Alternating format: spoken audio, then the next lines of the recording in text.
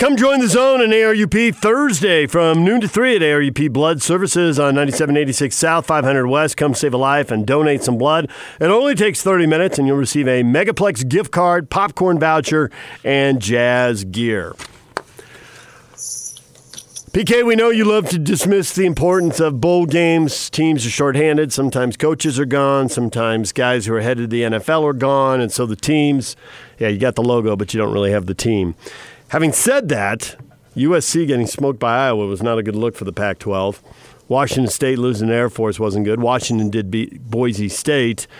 I guess the question is how many Pac-12 teams are going to show up and win? And you really only repair the conference's reputation by going to the playoff and then winning playoff games once you're there. But all they can do right now is win their bowl games this offseason. And, man, USC got drilled. Okay, tell me how this works. SC finishes at best third in the conference, and they get a team that's ranked and has won 9 games. Utah finished second in the conference, and they get a team that's won 7 games. That's a joke. It's not a fair fight. Yes, and I think it has, and we can ask our next guest about this, I think it has something to do with the politics of Texas and Texas A&M and their rivalry splitting up, and they didn't want to play. And would Texas have gone to Houston to play A&M, and then Oklahoma State shows up in the Alamo Bowl? Maybe that would have been a different deal because Oklahoma State's better than Texas. Maybe that would have upgraded it a little bit. Well, whatever, but SC gets hosed, and they get beat, and then it's more Clay Helton sucks. Meanwhile, Utah, which finished with a better record, I realize they lost, but they finished with a substantially better record. They play a 7-5 team. That just doesn't make any sense to me. Texas is 7-5, bolstered a little bit by the fact they have played 3 top 10 teams, so you would expect them to lose those games. But there are a couple other games in there that they lost that make you think they're just not all that. Kalen Jones, Texas Longhorns writer for The Athletic, joining us now on 97.5 and 1280 The Zone. He's on the Sprint special guest line. Lease any phone and get an iPad or Samsung Tab A for $99.99. Visit the Sprint store nearest to you. Kalen, good morning. Good morning, guys. How are you? We're good, and we are curious. How good is Texas? Because it looked like they might be good early in the season. They were 4-1. The loss was to LSU. It was certainly respectable, but they lost 2 of the last 3, 3 of the last 5. What happened the second half of the season? Oh, man. Well, I mean, it's a good question. I think Texas, in terms of talent, they probably should have been a top 15, fringe top 10 team just in terms of the talent that they possess. But, as you mentioned, they started off the season hot. Their offense would look extremely good, helped them, hang in there with LSU, who's now playing a national title. But over the second half of the season, the offense lost its firepower. I mean, the defense was always going to be a question mark. They were replacing 8 defensive starters from a season ago. They lost their number 1 pass rusher in Charles Omenihu. And, it was going to be a problem, especially once the injuries started taking a toll on their defense. However, that being said, there was no real signs of great improvement. There were signs over the last couple games that the defense might, be heading in the right direction, but they were still struggling really mightily. And, coupled with the fact that the offense just began, struggling with this fit of inconsistency over the past 6 games, especially when you talk about the passing game and Sam Ehlinger being affected by, an offensive line that relinquished 33 sacks, and then just his own, inability sometimes to get rid of the ball on time contributed to that, and receivers just being unable to, get separation downfield. There's just a culmination of factors, and coaches talked about that a lot and what played a role in Texas struggling over the final stretch of the season. But, again, like I said, when they're at their best, and they've, players and coaches have expressed it before, they feel like they can hang with anybody in the country. I mean, you look at the one score losses to both LSU and Oklahoma this year. But, when the problem is Texas got in its own way a lot throughout the year. All right, so when you look at this matchup, they haven't run the ball that well. Their leading rusher doesn't even have 750 yards, and Ehlinger thrown for 3,500, and they got a receiver at 1,300. And Utah has historically been very difficult to run the ball against, and this year it seems to be the case. So is it going to be a situation where Texas, if they're going to have success offensively, is going to be through the air? Well, yeah, that's where they're going to have to find success. As you mentioned, Texas just has not been able to run the football with, any type of effectiveness. In 2018, I believe they finished within the top 10 of Power 5 school in terms of rushing attempts. This year, they finished, I believe, 57. So, and just their identity as an offense has completely changed and it's shifted. Luckily, the Longhorns do boast Sam Ehlinger. They're expected to get Colin Johnson, who's a star senior receiver, was on the cusp of getting 1,000 yards last year. And then, as you mentioned, they have a 1,000-yard receiver in Devin Duvernay, who led the country in receptions. So they'll be able to manufacture some production out of the passing game, but that is provided they're able to protect the quarterback. Bradley Anae is one of the best, defensive linemen in the country. Utah's front three, down linemen are considered, probably the best in the country, or at least up there in terms of elite groups. So it's going to be tough sledding for Texas. I don't know what, to expect really, just because, again, they've been so inconsistent over this, final stretch of the year after looking so sharp early on. So you talked about the defense was always going to be a work in progress because they had to replace so many guys. But at the end of the year, when they're losing games, Iowa State 23-21, Baylor 24-10. Those don't look like bad defensive performances. The Utes are going to want to run the ball. Do you think Moss is going to have a big game running the ball against them? I've been contemplating that because when you look at what Texas was able to do against, Chuba Hubbard at the beginning of the season, or in week 4 against Oklahoma State, holding him to his season low in terms of rushing, that's a positive performance. And Texas's defense is designed, primarily to stop, to perform well against rushing offenses. That's one of the top principles that Todd Orlando, who's now the Fire defense coordinator, that was number one in terms of his principles and goals for what he tries to accomplish defensively. So there's a chance that Texas can hang in there and, provided that they're able to hold their own at the line of scrimmage. And Texas has a lot of depth along the defensive line. I think linebacker is still an issue. But, in terms of holding their own, I mean, unless they allow Zach Moss to get on the edge consistently and out in the space, then they could have some issues. But I think that, Zach Moss, just in terms of volume, will probably rush for 150 yards. But it comes down to how effective that yardage is and how meaningful it is in terms of, being efficient and helping Utah get down the field. I think that it's going to be, a little bit closer of a game than it's probably being projected as right now. Why does Herman fire both the coordinators? Well, offensively, he wanted someone who's able to call plays. Tim Beck, he reassigned Tim Beck to being the quarterback's coach through the bowl game. Primarily because he, unfortunately, Herman had to have his hand involved in so much of the play calling, and it took away from his ability to be more of a CEO-type coach. He wants to establish relationships with players. He talks about that all the time and, how important that is. And there were reports of dysfunction within the locker room, throughout the middle of the season. And, young guys having to be on the same page with the older guys who understood how important the season was. And, Herman wants to be able to, manage all of that in addition to having, someone who he can entrust with maximizing the offense and putting his team in the best position possible. And then defensively, even as you mentioned, Texas looked improved over the last 4 games defensively. There were definitely signs, of improvement. I don't know how encouraging that was, but, that being said, when we asked Herman, why he decided to fire Todd Orlando, considering how, defense had, shown some signs of improvement through the last little bit, he said that, over the past 2 years, the Longhorns have ranked, amongst the worst in several important defensive categories. And, it just, at the end of the day, he just didn't see enough improvement. He needs, someone who he can trust to maximize the potential and the talent that he has available. Todd Orlando's scheme, which involves a 3 down front, really doesn't tap into that defensive line depth that I mentioned earlier. And, that being said, it's a really complicated scheme. Players and coaches hailed Todd Orlando as being a defensive genius just a season ago. But that being said, it's too complicated for younger guys who are just getting into the system and being thrown into the fray so early in their career.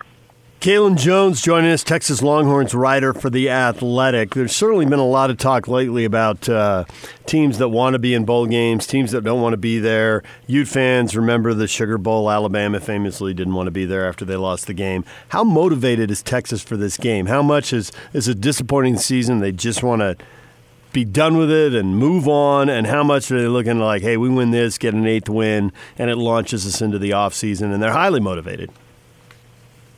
So a lot of the defensive guys talk about, Todd Orlando's firing definitely giving them some motivation. They want to prove that, hey, we're good enough when they play at their highest level.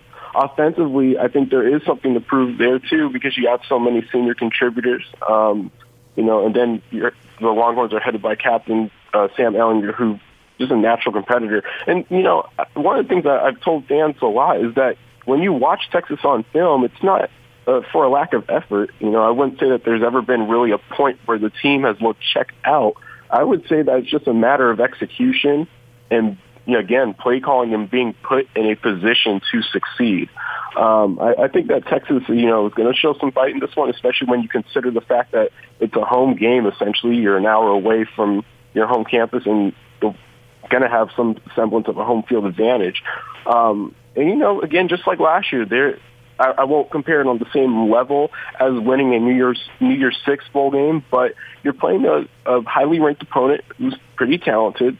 And I think if you look at Texas, they have a chance to prove, hey, this is what they're capable of when they're playing at their best. And, they have a real opportunity to do that once again. A lot of the players say that they pride themselves on putting their best foot forward. So I think that, that's their motivation going in. I don't think that they'll be checked out at all for this matchup. How about Texas fans? How checked in are they going to be? That's a good question. I mean, they're definitely interested just because, it's Texas football. Diehard Texas fans are going to be checked into the matchup. It's not a New Year's Six bowl game. It's, there's definitely some disappointment there that Texas didn't end up, reaching the goals and the heights that were expected of the program this year. But again, it's going to be a pretty good matchup. I mean, typically the Alamo Bowl, I think their social team threw out a stat, I think early in the month, that I think the past 5 matchups have been decided by 4 points or fewer. So I don't see how this contest ends up being anything different. I think it should end up being a really good game. So I read a little bit, but it wasn't fully explained in what I read, and maybe you can fill us in. Was there a chance that Texas wasn't going to be in the Alamo Bowl, that they were going to end up playing Texas A&M, where there's some politics there that maybe impacted which Big 12 team ended up where? I mean, if Texas had been offered it, I'm sure they would have, strongly considered it. But again, there's been a rift between Texas and Texas A&M leadership, over the past, year or so, ever since Texas A&M ended up in the SEC. So I really doubt it was likely or ever even a real possibility that Texas would have played A&M in the Texas Bowl. But, that being said, I think that they'd much rather have played, Utah as opposed to an A&M opponent this year. We saw Utah really get beat up in the trenches against Oregon, which is something that doesn't happen. I mean, it hardly ever happens. That was the big story in the Pac-12 title game, as they got beat up. So you talk about Texas having some incentive. I think Utah up front on both sides of the ball, but particularly on offense, to make sure that they go ahead and play the way they're supposed to play. How do you think defensively Texas is going to be able to handle the trenches against Utah's offense? Yeah, so like I mentioned earlier, I think Texas has pretty good defensive line depth. The issue is, they have their schematics don't really allow them to maximize that, and their defense will end up being deployed in the same 3-3-5 formation that they've been using before. So now you only have 3 down linemen going up against a really, really stout and talented Utah offensive line. I think that could end up being an issue. But, that being said, Texas has shown that they can hold their own against talented running backs throughout the season. There's just been inconsistent play. And, Utah definitely has an advantage.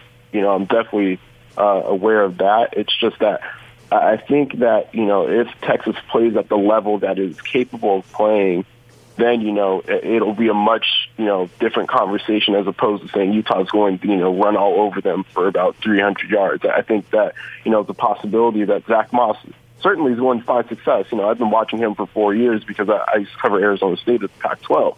So I'm definitely familiar and aware of what Utah is capable of. Just that being said, I've seen Texas, too, play when, it's playing consistently well, is pretty good at slowing down the run. So we'll see. The Utes' best cornerback is junior and is leaving for the NFL early and will not play in the bowl game. Normally, I think it'd be a lock. He'd be locked up on Duvernay, who's got almost 1,300 yards receiving. And now it'll be interesting to see how the Utes handle this now because we don't really have anything to go on.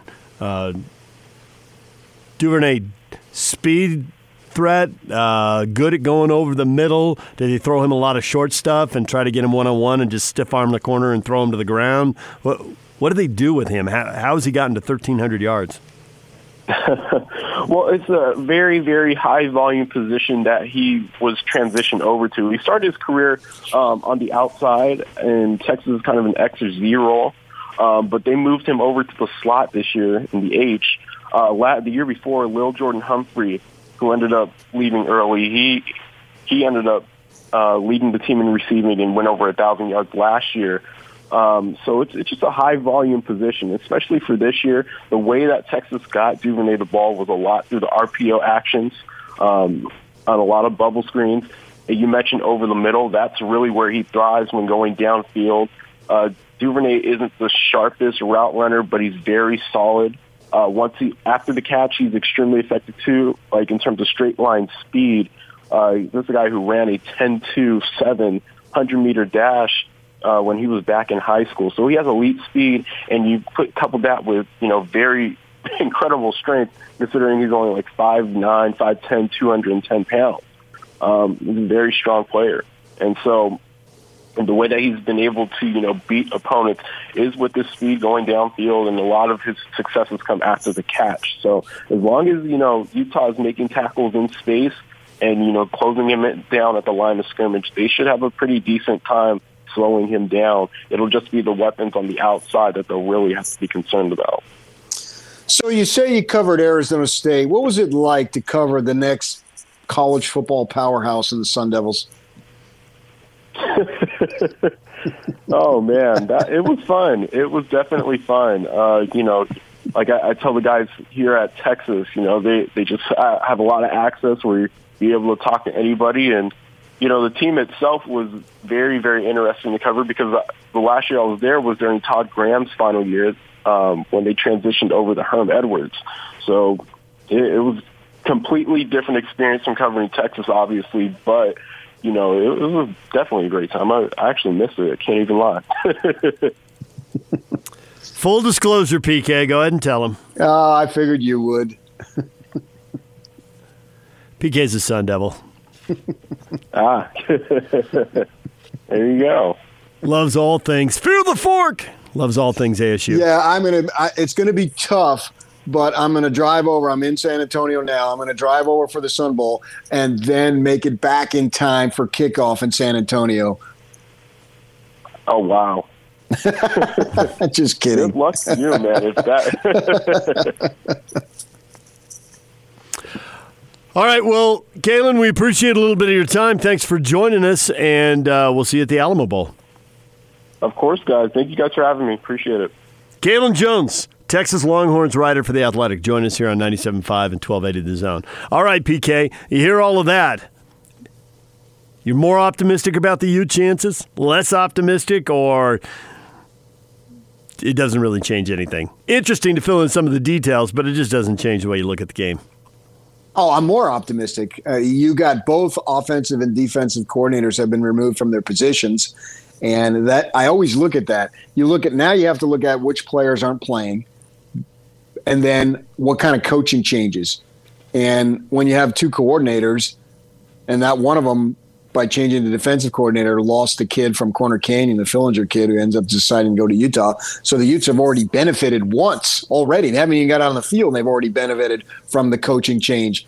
I suspect that they're going to benefit from this, and I suspect that, since they got beat the way they got beat, it's not like they lost on the last-second field goal. They got drilled against the Ducks, and so that provides them with a ton of motivation. I'm expecting them to win. I mean, it's not the end of the world if they don't, but they're not getting last year. They got the Big Ten runner-up in Northwestern, right? Plus, they were playing with a bunch of backups. Here, now they do have some issues in the secondary. There's no doubt about that, obviously. But Kyle preaches next man up. He doesn't want to hear about injuries. So if he doesn't want to hear about injuries, then neither do I. And so in that way, I mean, they're missing 3 guys out of their defensive backfield. We understand all that. But still, they got everybody else there. So, yeah, I'm expecting them to win. I would be mad if they don't win. I think listening to that, and I put a couple of things he said out on Twitter, a couple of stats. He talked about all the sacks they gave up, and obviously they've thrown for a gazillion yards. And the blowback came right away. Well, it's the Big 12. Of course, they threw for 3,500 yards. So is the Big 12 like this because their offenses are really good or because their defenses are really bad? Because we've watched the Utah offense this year. If you have a bad defense, is there any doubt about what's going to happen? This is not an offense that beats itself. They missed Zach Moss for half the game against USC. They still scored, 23 points. Oregon does not have a bad defense. If you have a bad defense, the Utes are just going to score one possession after another after another. So if their defense is bad, now if it's a case of there's a bunch of gifted offenses, maybe they make those defensive stats look worse than it really is. It seems like the Utes ought to be able to score points. They're not getting held below 30 that often. I think it's 3 times this year, your Sun Devils, and that was a 21-3 win for the Utes. It seems like they ought to go get their 30 points and win the game. Okay, yeah, I don't have any problem with that, and I'm not sure that Texas's offense is that prolific. I mean, they scored 21 against Iowa State, and Baylor they only scored 10. Yeah. So they only scored 27 against Kansas State. Yeah. I don't know. I haven't looked at a line. I've been, holiday season, haven't been paying attention to it, but yeah, I'm expecting these guys to have all sorts of success. All right, it's Utah and it's Texas. It's the Alamo Bowl. Tomorrow night, the Utes are favored by 7 points. And the over-under, they're not expecting anything outrageous. The over-under is 55 points, which for a college football game might even be a little on the low side. 55 points is a 28-27 game. So, all right, DJ and PK, it's 97.5 at 1280 The Zone. This is Hans Olsen and Scotty G. It's what you want. They've got huge auctions in Meridian, right on the edge of Boise. They do some really big auctions. Not the storage auctions, but sightseeing auctions. Yeah. Because honestly, you go to one of those storage unit places up in Idaho, and it's just like, oh, yeah, you don't want that. All right, this meth lab goes for $100. I don't understand all these bottles of iodine. Wow. You're going deep. I had a girlfriend that was arrested and put in prison for a long time.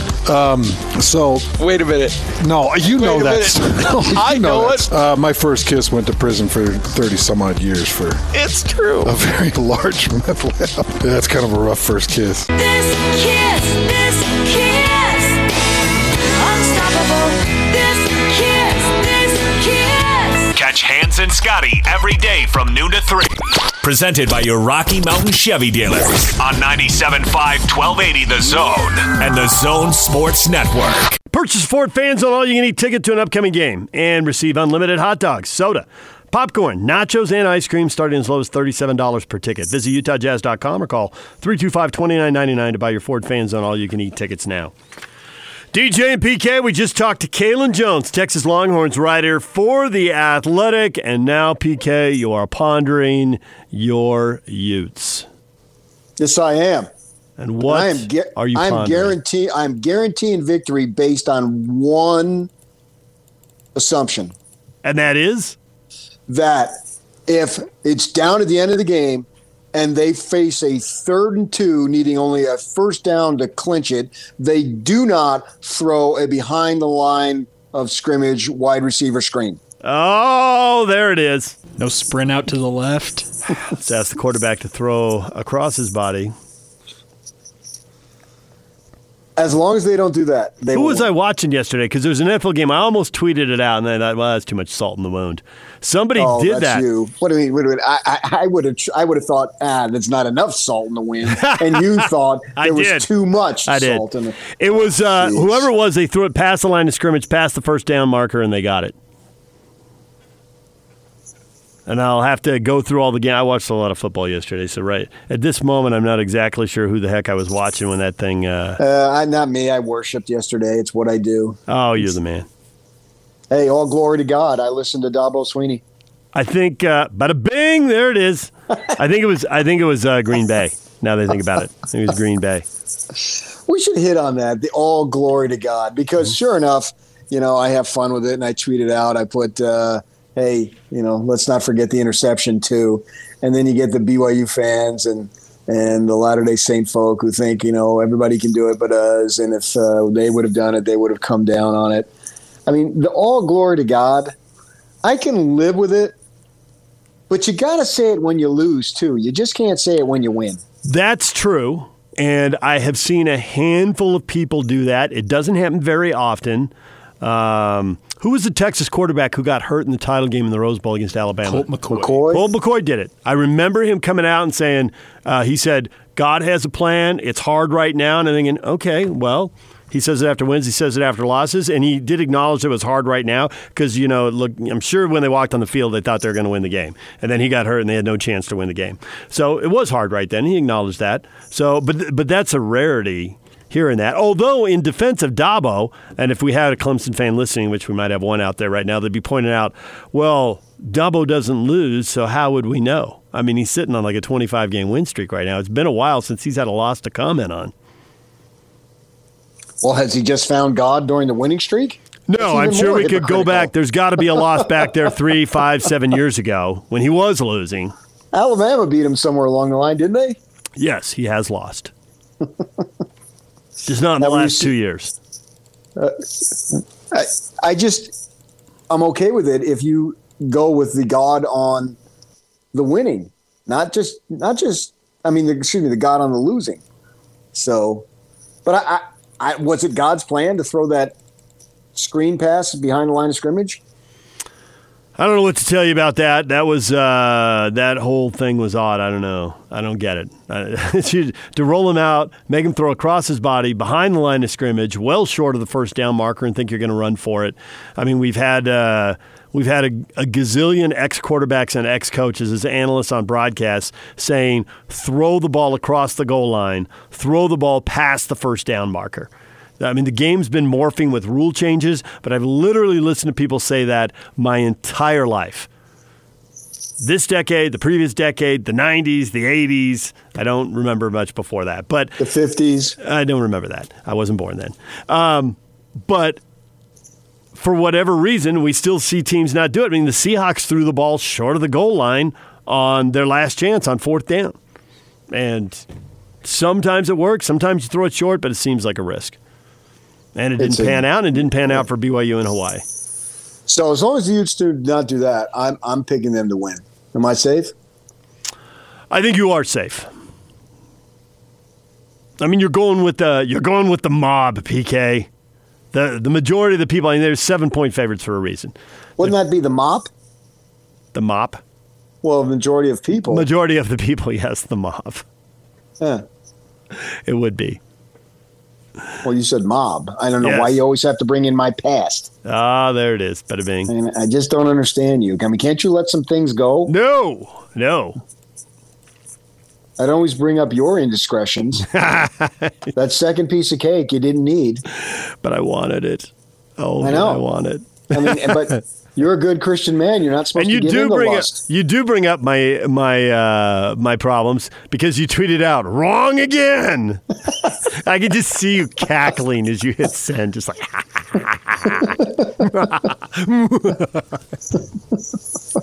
I'm not going to dignify this with a response. I'll save it for the radio. Well, you were wrong again. I was What do you wrong. want It was. from me? I don't remember what call it was. It was some. It was a fumble. It was a fumble. Interception. It was.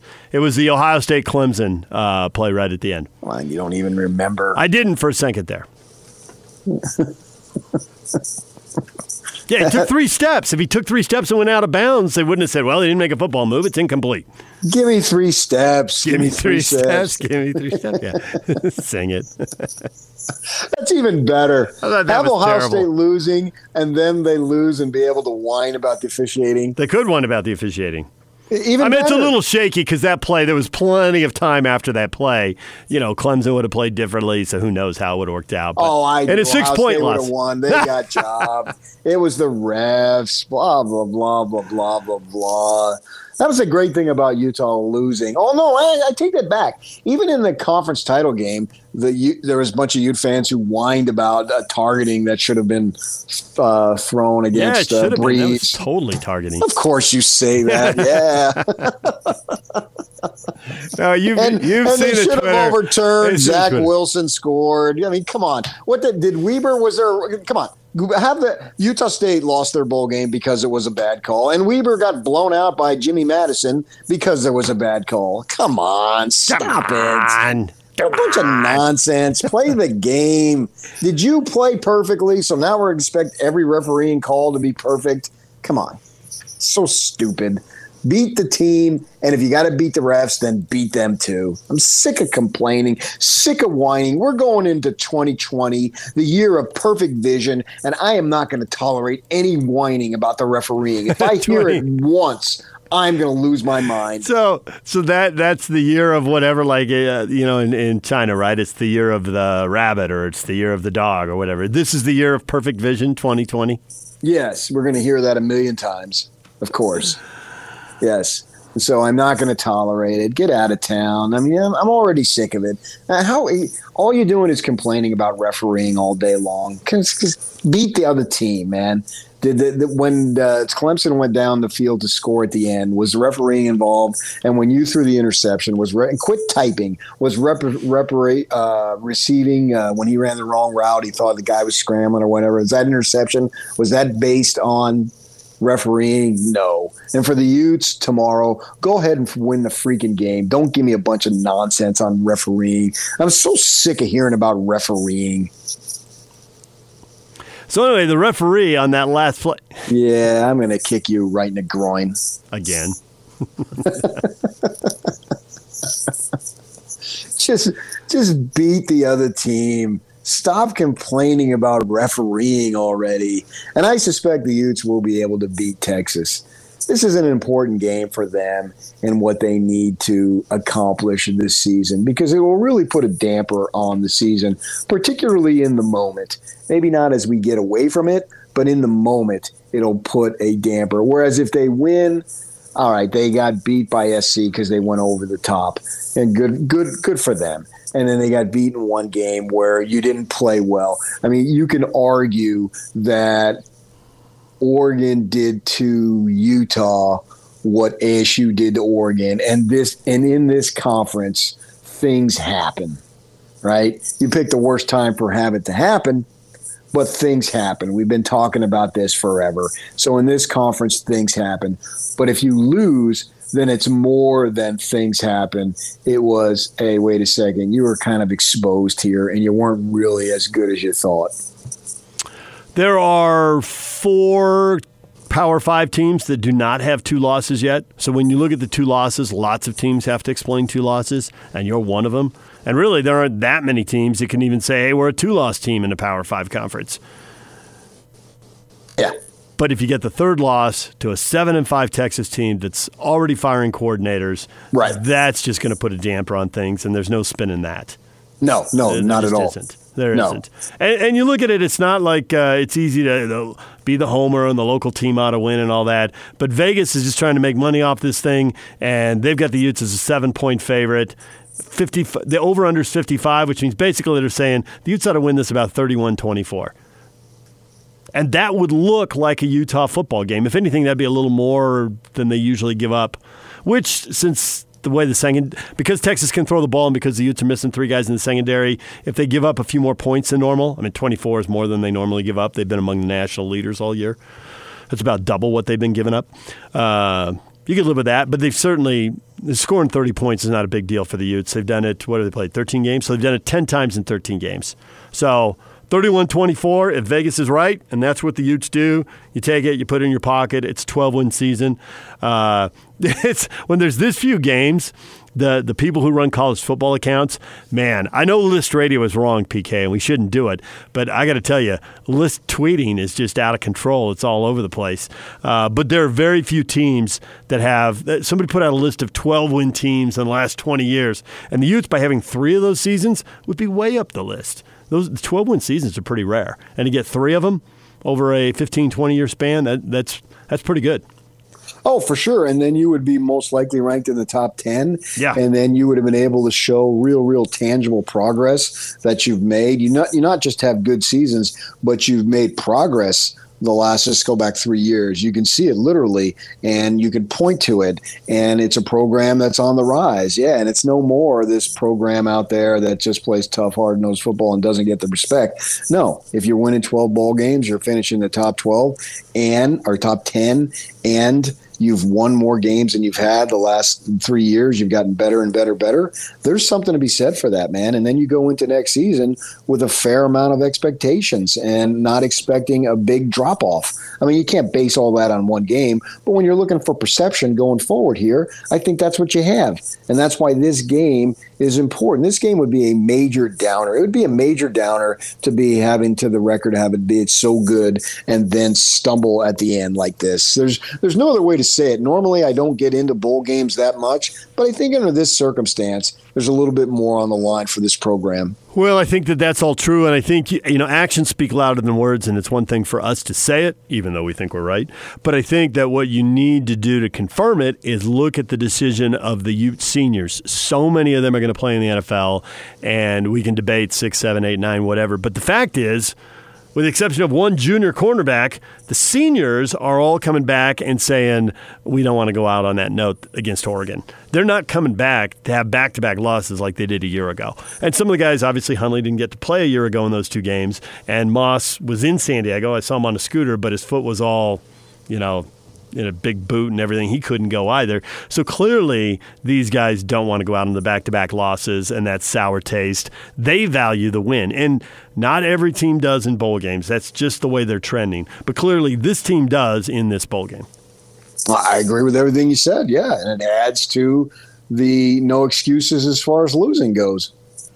All right, DJ and PK, it's 97.5 and 1280 The Zone. Coming up, we got the play of the game. Know it at 4:50 today on The Big Show, and you can win fabulous prizes. We'll play that for you. And also, we got This Guy Sucks, who really sucked this weekend. We will get to that. DJ and PK, it's 97.5 and 1280 The Zone.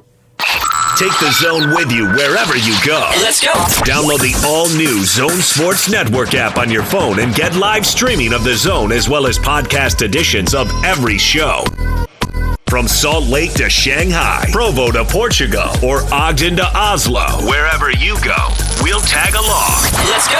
Download the new Zone app by searching Zone Sports Network wherever you shop for apps. It's the Zone Sports Network app from 97.5 1280 The Zone and the Zone Sports Network.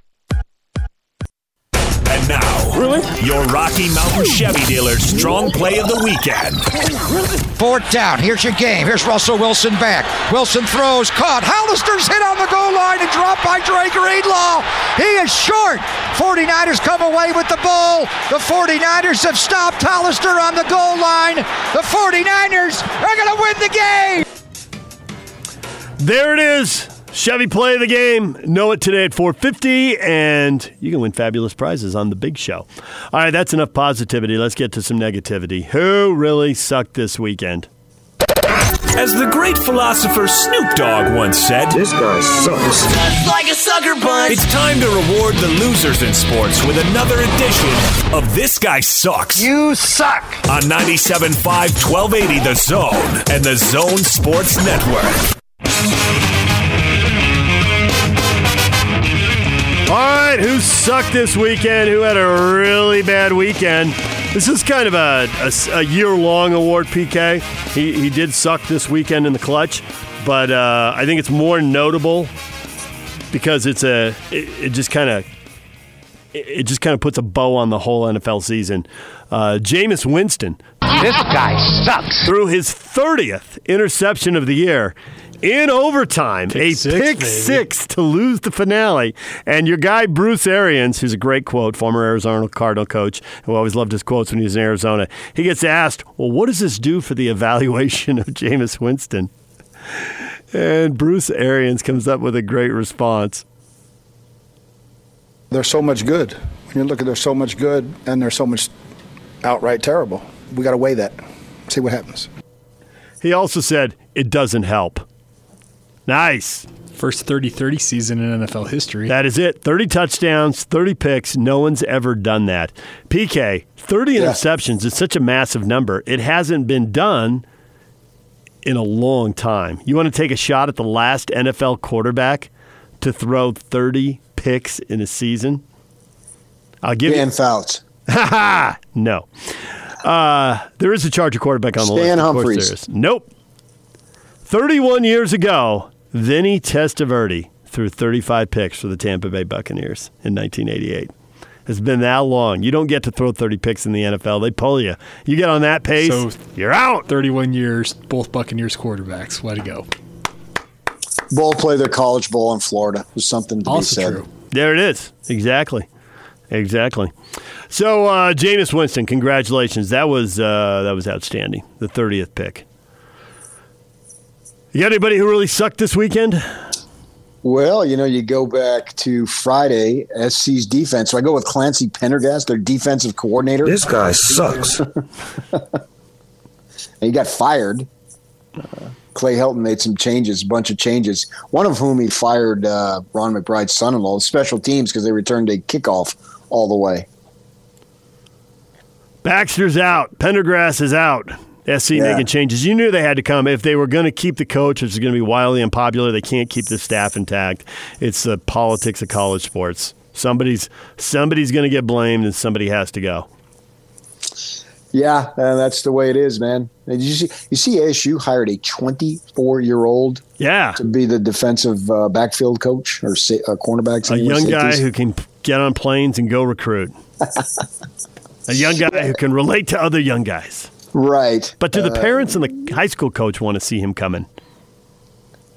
Well, if he can bring players, I don't know that he's necessarily there to teach.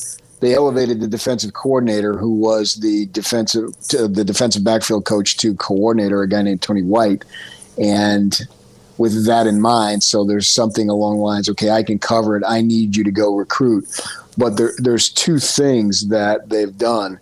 Their staff is almost exclusively now African-American and all sorts of California ties. It's like they've given up on trying to recruit Arizona. They're just going to go and try to mine the talent in Southern California. So we'll see in the coming years how much that pays off, or it's just, 7-5 is who they are, and that's who they're always going to be. It doesn't matter who you don't get. It matters who you do get.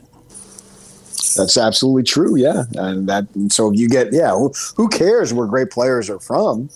In the bottom line, the fans, it's, you lose kids locally. Well, if you replace kids from out of state who are better, then everyone's going to sign up for that, right? It's the same thing with the Utes and BYU. If you lose some of the top kids, a kid or one or two or three kids go to Oregon and Stanford, that sucks. But if you get kids in there who are as good or better, Ute fans or BYU fans, Aggie fans, they're not going to mind, right? I thought of you and all the recruits that escaped from Arizona watching that LSU-Oklahoma game to the end, just because I was obviously waiting for the next semifinal to come on. And sure enough, they put in Spencer Rattler, the backup quarterback, the freshman from Phoenix, Arizona. I thought, PK, there's another one who got away. Yeah, that kid committed his junior year.